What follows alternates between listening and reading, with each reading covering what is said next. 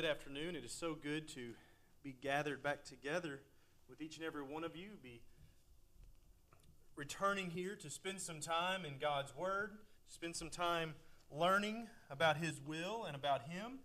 And especially tonight, or this afternoon, I'm excited to look at a section of Scripture that I think we oftentimes overlook, a section of Scripture that oftentimes, maybe because of what it is referred to as, we deem as unnecessary or minor in our relationship with the Lord, but it certainly is not. I want to look at the book of Hosea this afternoon. If you want to go ahead and be turning your Bibles there, to the book of Hosea, we'll spend a little bit of time studying primarily the first 3 chapters of this book, and this will set us up for studying Hosea in the future and the remaining chapters of this book. But I really want to look for this afternoon at these first 3 chapters, chapters 1, 2, and 3.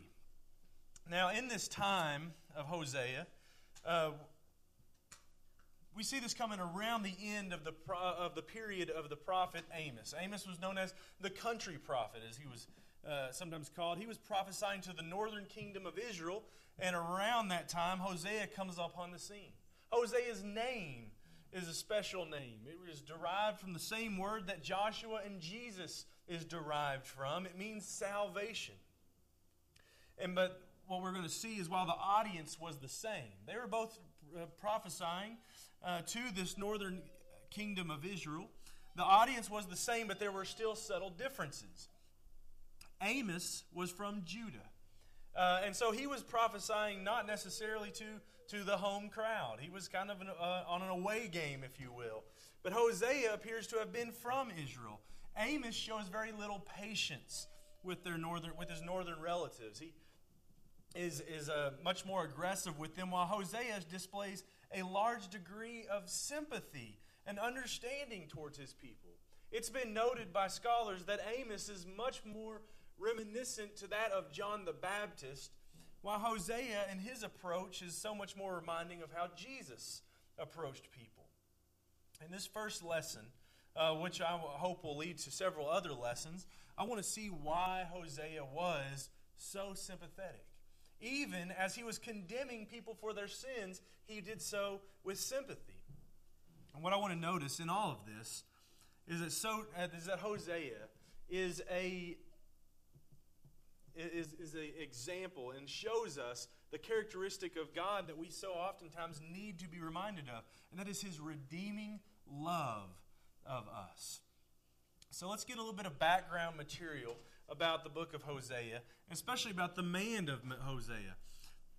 Hosea was a man born to a father named Beeri. We'll see this in the first verse. And we know nothing more about his ancestry. Many people think that he may have been part of the lineage of the priests because he views in such a high regard the responsibilities and the duties of the priests, but really not much more is known about Hosea other than that he comes from along the line of the father Beeri. He is told to take a wife. Her name is Gomer. And as we will read about her, it becomes to be a relationship that is not a faithful relationship. And he has 3 children. One, Jezreel, a son, a daughter, Lo-Ruhamah, and another son, Lo-Ami. And this is his family, and it is through this family that a very basic message is going to be illustrated and taught to the recipients of this message. The date for the book of Hosea is back in a time when Uzziah and Jotham, Ahaz and Hezekiah are all ruling over the kingdom of Judah. The kingdom of Israel, where most of this takes place, is being ruled by Jeroboam II. So that puts us in a time of around the year 750 BC to 725 BC. Now, it's very likely that Hosea was a young man because he was beginning his prophecy, his work, while Amos was almost finished with his ministry. And the contemporaries that he would have been working with during this time in relation to his prophecy, we would see it be Isaiah and Micah. While Amos and Hosea are prophesying in Israel, Isaiah and Micah are prophesying in Judea. And to the land that they're prophesying to, the land or the area that they're prophesying to, we can read about it in 2 Kings 14 through 17 and 2 Chronicles 26 through 29. And as we read that, as you take some time to go back and study that time period for the period of Hosea, you'll find out that it is not a good time for the kingdom of Israel. The kingdom of Israel is literally on its last legs. They're facing the soon-to-come captivity by the Assyrian Empire. Sin is running rampant. There is a huge deal of religious, moral, and political corruption. Things are just really not good for the city of Israel. And one word can really describe the situation of the people. That is unfaithfulness. In fact, the word harlotry and whoredom is used 13 times in the book of Hosea, and several times in just these first 3 verses. But one thing for us to remember as we go through this, one thing to help us understand this book, is that this book is an analogy. This book is used to create an analogy between Hosea and Gomer, his wife who would be unfaithful, and the Lord and his people. This analogy is described in chapters 1 through 3, and it serves as the backdrop for the remainder of the book. So this afternoon, I want to spend some time looking at these first 3 chapters and learning and realizing what all is being discussed in these chapters. Starting in chapter 1, let's read verses 1 through 9. Hosea chapter 1, 1 through 9 says, "The word of the Lord, which came to Hosea the son of Beeri during the days of Uzziah, Jotham, Ahaz, and Hezekiah, kings of Judah, and during the days of Jeroboam the son of Joash, king of Israel. When the Lord first spoke through Hosea, the Lord said to Hosea, 'Go, take to yourself a wife of harlotry, and have children of harlotry, for the land commits flagrant harlotry, forsaking the Lord.' So he went and took Gomer, the daughter of Diblaim, and she conceived and bore him a son. And the Lord said to him, 'Name him Jezreel, for yet a little while, and I will punish the house of Jehu for the blood shed of Jezreel, and I will put an end to the kingdom of the house of Israel. On that day I will break the bow of Israel in the valley of Jezreel.' Then she conceived again, and gave birth to a daughter. And the Lord said to him, 'Name her Lo-Ruhamah, for I will no longer have compassion on the house of Israel, that I would ever forgive them. But I will have compassion on the house of Judah, and deliver them by the Lord their God, and will not deliver them by bow, sword, battle, horses, or horsemen.'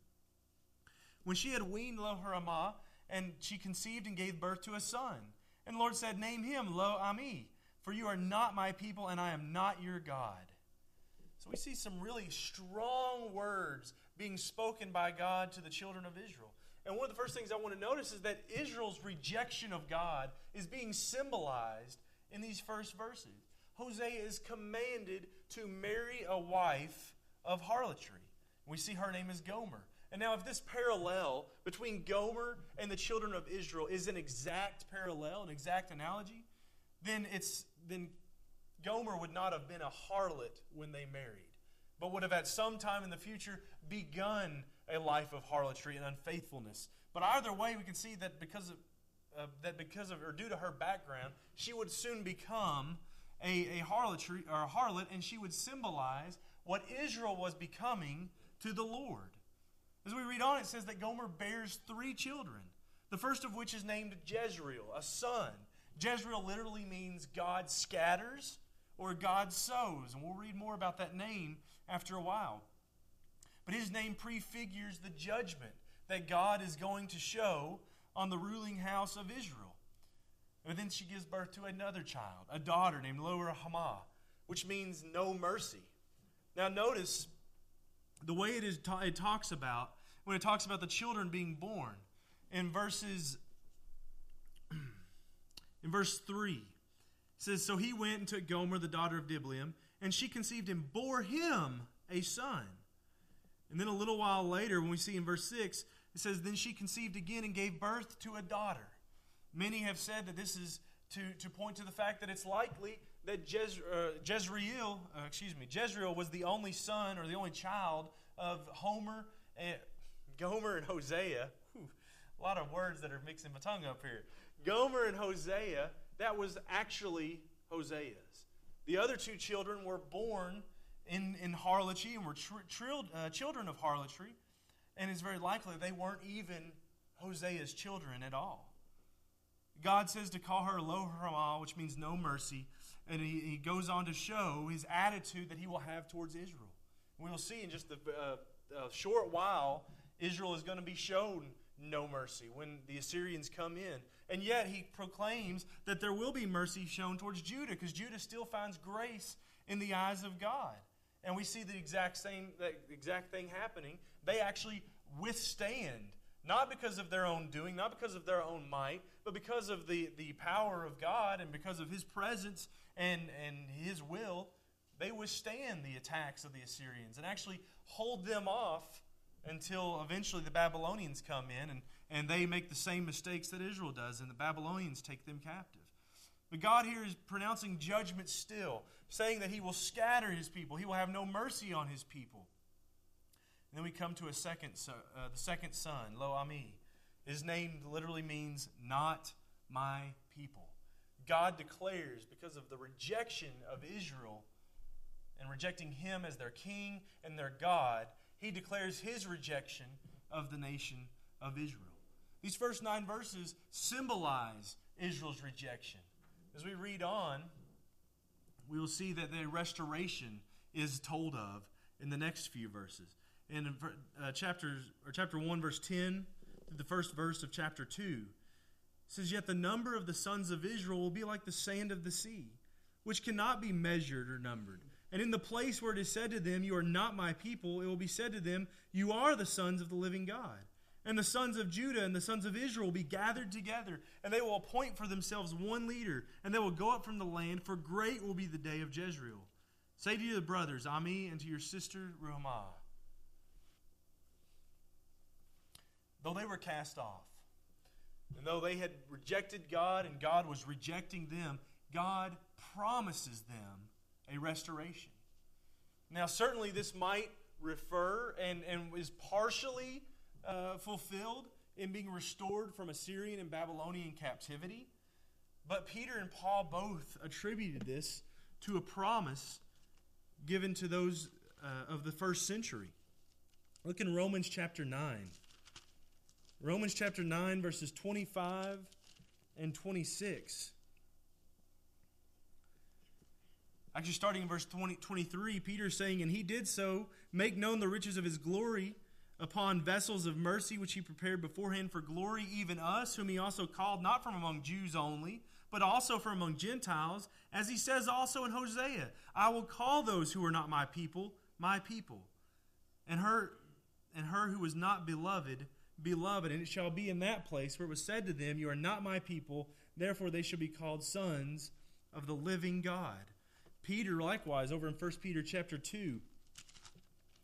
1 Peter chapter 2 and verse 10, as he's talking about this chosen race, a royal priesthood, a holy nation in verse 9. Says in verse 10, "For you were once not a people, but now you are the people of God.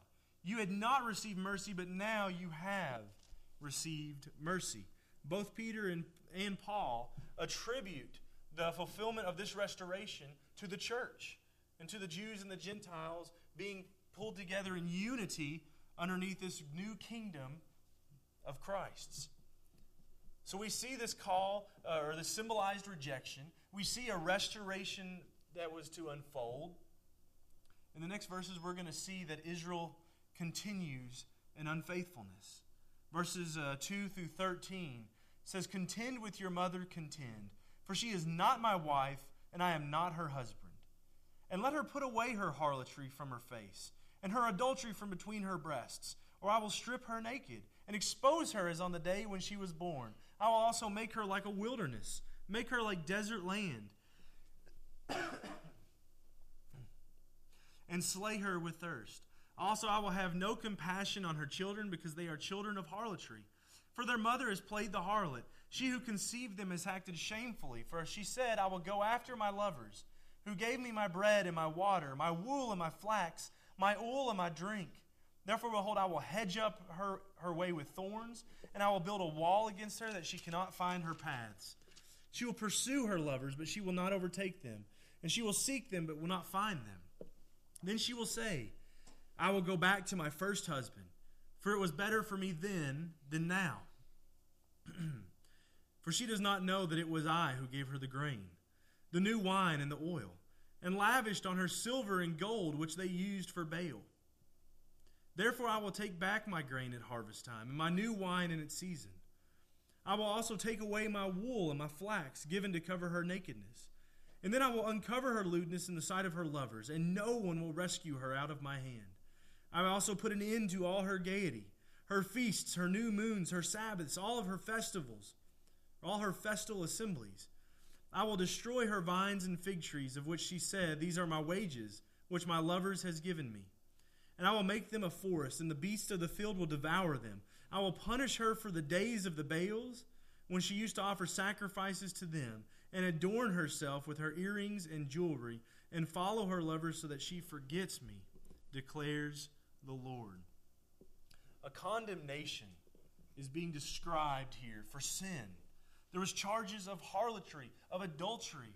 No mercy would be given to her or to her children. We see God's rage being played out here over Israel's unfaithfulness, and it's described in terms of a husband who learns that his spouse, his wife, has not only committed adultery, that the children are not even his. We see great deals of anger coming from this. And as Hosea goes on to describe what the Lord is saying, he says that punishment is coming for the sinful conduct. Israel is going to not find her lovers, those things that she was idolizing so well. He's going to take away the blessings and the feasts that Israel enjoyed. He's going to destroy what Israel used to commit spiritual harlotry. Israel's sin, their foremost sin, was idolatry. This was reference to their worship of Baal. God viewed this idolatry as a form of unfaithfulness, of harlotry against Him. But He goes on to say that this restoration that I have promised will come. And He goes on to describe it in verses 14 through 23. Saying, Therefore, behold, I will allure her, bring her into the wilderness, and speak kindly to her. Then I will give her her vineyards from there, in the valley of Achor as a door of hope. And she will sing there as in the days of her youth, as in the day when she came up from the land of Egypt. It will come about in that day, declares the Lord, that you will call me Ishi, and will no longer call me Baali. For I will remove the names of the Baals from her mouth, so that they will be mentioned by their names no more. In that day I will also make a covenant for them with the beasts of the field, the birds of the sky, and the creeping things of the ground. I will abolish the bow and the sword and war from the land. I will make them lie down in safety. I will betroth you to me forever. Yes, I will betroth you to me in righteousness and in justice, in loving kindness and compassion. I will betroth you to me in faithfulness. Then you will know the Lord. It will come about in that day that I will respond, declares the Lord. I will respond to the heavens, and they will respond to the earth. And the earth will respond to the grain, to the new wine, and to the oil. And they will respond to Jezreel. And I will sow her for myself in the land. I will also have compassion on her who had not obtained compassion. And I will say to those who were not my people, You are my people. And they will say, You are my God. And Hosea's description of the restoration starts off with this very powerful statement. A statement that would not expect to be made by one whose spouse had committed adultery and been unfaithful to them. He says, I will win her back. This goes to show the great lengths that God is willing to go for mankind. It says, Behold, in verse 14, I will allure her, bring her into the wilderness, and speak kindly to her. God not only says that He will win her back, He also says that He will cure her. He will heal her from the language that they were using in this worship of Baal and this worship of idols. He goes on to say, I will establish a covenant with her, a covenant of peace and of safety, and betroth Israel to Him once again. Once again, they will be blessed. Once again, they will receive mercy. And again, all this can reference things that did happen in the restoration of the people from captivity. But more so than that, it foreshadows the age of the Messiah. If we remember, all the things that are talking about here are very spiritual things. Even though they are being described in physical ways, they were guilty of spiritual adultery. And so the restoration was going to be so much more than a physical restoration. It was a spiritual restoration of the people. And again, we could look back to Peter and Paul and their writings that we just read in Romans 9 and 1 Peter 2 that agree with these same statements and show us the completion of these statements in the church. And then Hosea goes on to describe or symbolize Israel's restoration in chapter 3. Saying, "Then the Lord said to me, Go again, love a woman who is loved by her husband, yet an adulteress, even as the Lord loves the sons of Israel, though they turned to other gods and loved raisin cakes. So I bought her for myself for 15 shekels of silver and a homer and a half of barley. Then I said to her, You shall stay with me for many days. You shall not play the harlot, nor shall you have a man, so I will also be towards you. For the sons of Israel will remain for many days without king or prince, without sacrifice or sacred pillar, without ephod or household idols. And afterward the sons of Israel will return and seek the Lord their God and David their king. And they will come trembling to the Lord and to his goodness in the last days." Hosea is charged here in these last verses of chapter 3. Hosea is charged to do something that seems so unthinkable. He is charged to go back and to love this adulterous woman. Most take this to be Gomer. To go back and love this woman who has given herself up to harlotry. And Hosea does so. He takes her back. But he takes her back with a period of probation, saying that there will be no other men in your life but me. This symbolizes God's willingness to take Israel back. They had ran off and committed spiritual adultery and unfaithfulness to God through idolatry, through worshiping after and chasing after other gods of other lands. And God said, I will take you back. But there is going to be a probationary period. And there was a period in which there was no king. There was no nation. They would continually be under the rule of someone else. But they were looking forward to the day when that restoration would be made complete. When they would seek the Lord and David their king, of which line we see Jesus coming in, under the lineage of David. In these first 3 chapters, as we think of God's condemnation of Israel, and we think of God's willingness to take Israel back, we are learning through Hosea an object lesson. Hosea's experience with Gomer teaches us a lesson and provides us a concrete illustration as to God's relationship with his people, especially with Israel, and what that relationship had been like. Israel was unfaithful. Israel had played the harlot, but God was willing to take her back. God was willing not just to take her back, but to love her following this period of punishment and probation. Keeping that analogy in mind, that will assist us as we continue on through the remaining chapters of this book. But there are lessons to be learned from this analogy. Lessons to be learned especially about how God views apostasy, turning away from Him. He views it as spiritual harlotry, spiritual unfaithfulness, because He views us as His betrothed. Turn over to 2 Corinthians chapter 11.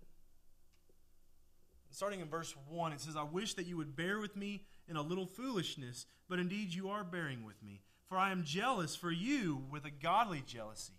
For I betrothed you to one husband, so that in Christ I might present you as a pure virgin, but I'm afraid that as the serpent deceived Eve by his craftiness, your minds will be led astray from the simplicity and purity of devotion to Christ. We are betrothed to Christ as children of God, as members of the saved elect, as members of His church. But we can commit spiritual harlotry if we are not careful, if we do not remember, as verse 3 tells us, the simplicity and the purity of the devotion to Christ. A devotion that is like that of a husband to his wife and a wife to her husband. Are we being true to our betrothal? I hope that the words of the Lord in Hosea will encourage us to remain forever faithful.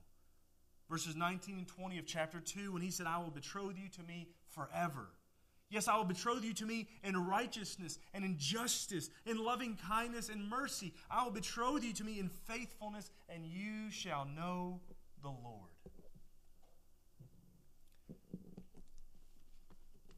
Maybe today you realize that the betrothal that God placed with you and with Christ, being betrothed as a member of the bride of Christ, the church, is something that you've been unfaithful to. Maybe you have found that you have not been putting your husband first, in that we have not been putting Christ first. Maybe as we have studied this and we have realized just how serious and how important God views faithfulness to Him, and we realize that we've been making taking steps back instead of taking steps closer to draw us to Him. And maybe we've realized how serious and how angry that makes God.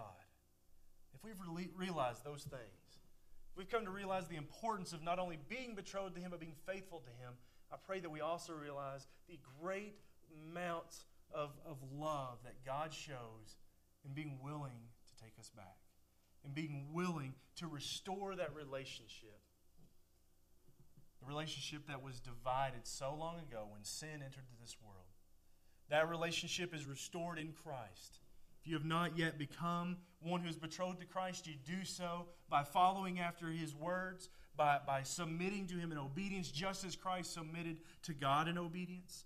If you have done that, but you realize that you have still allowed something to stand in between this relationship, something to lure you away from where your focus and your gaze should be, we still have that hope of restoration through confession of sins and through prayer.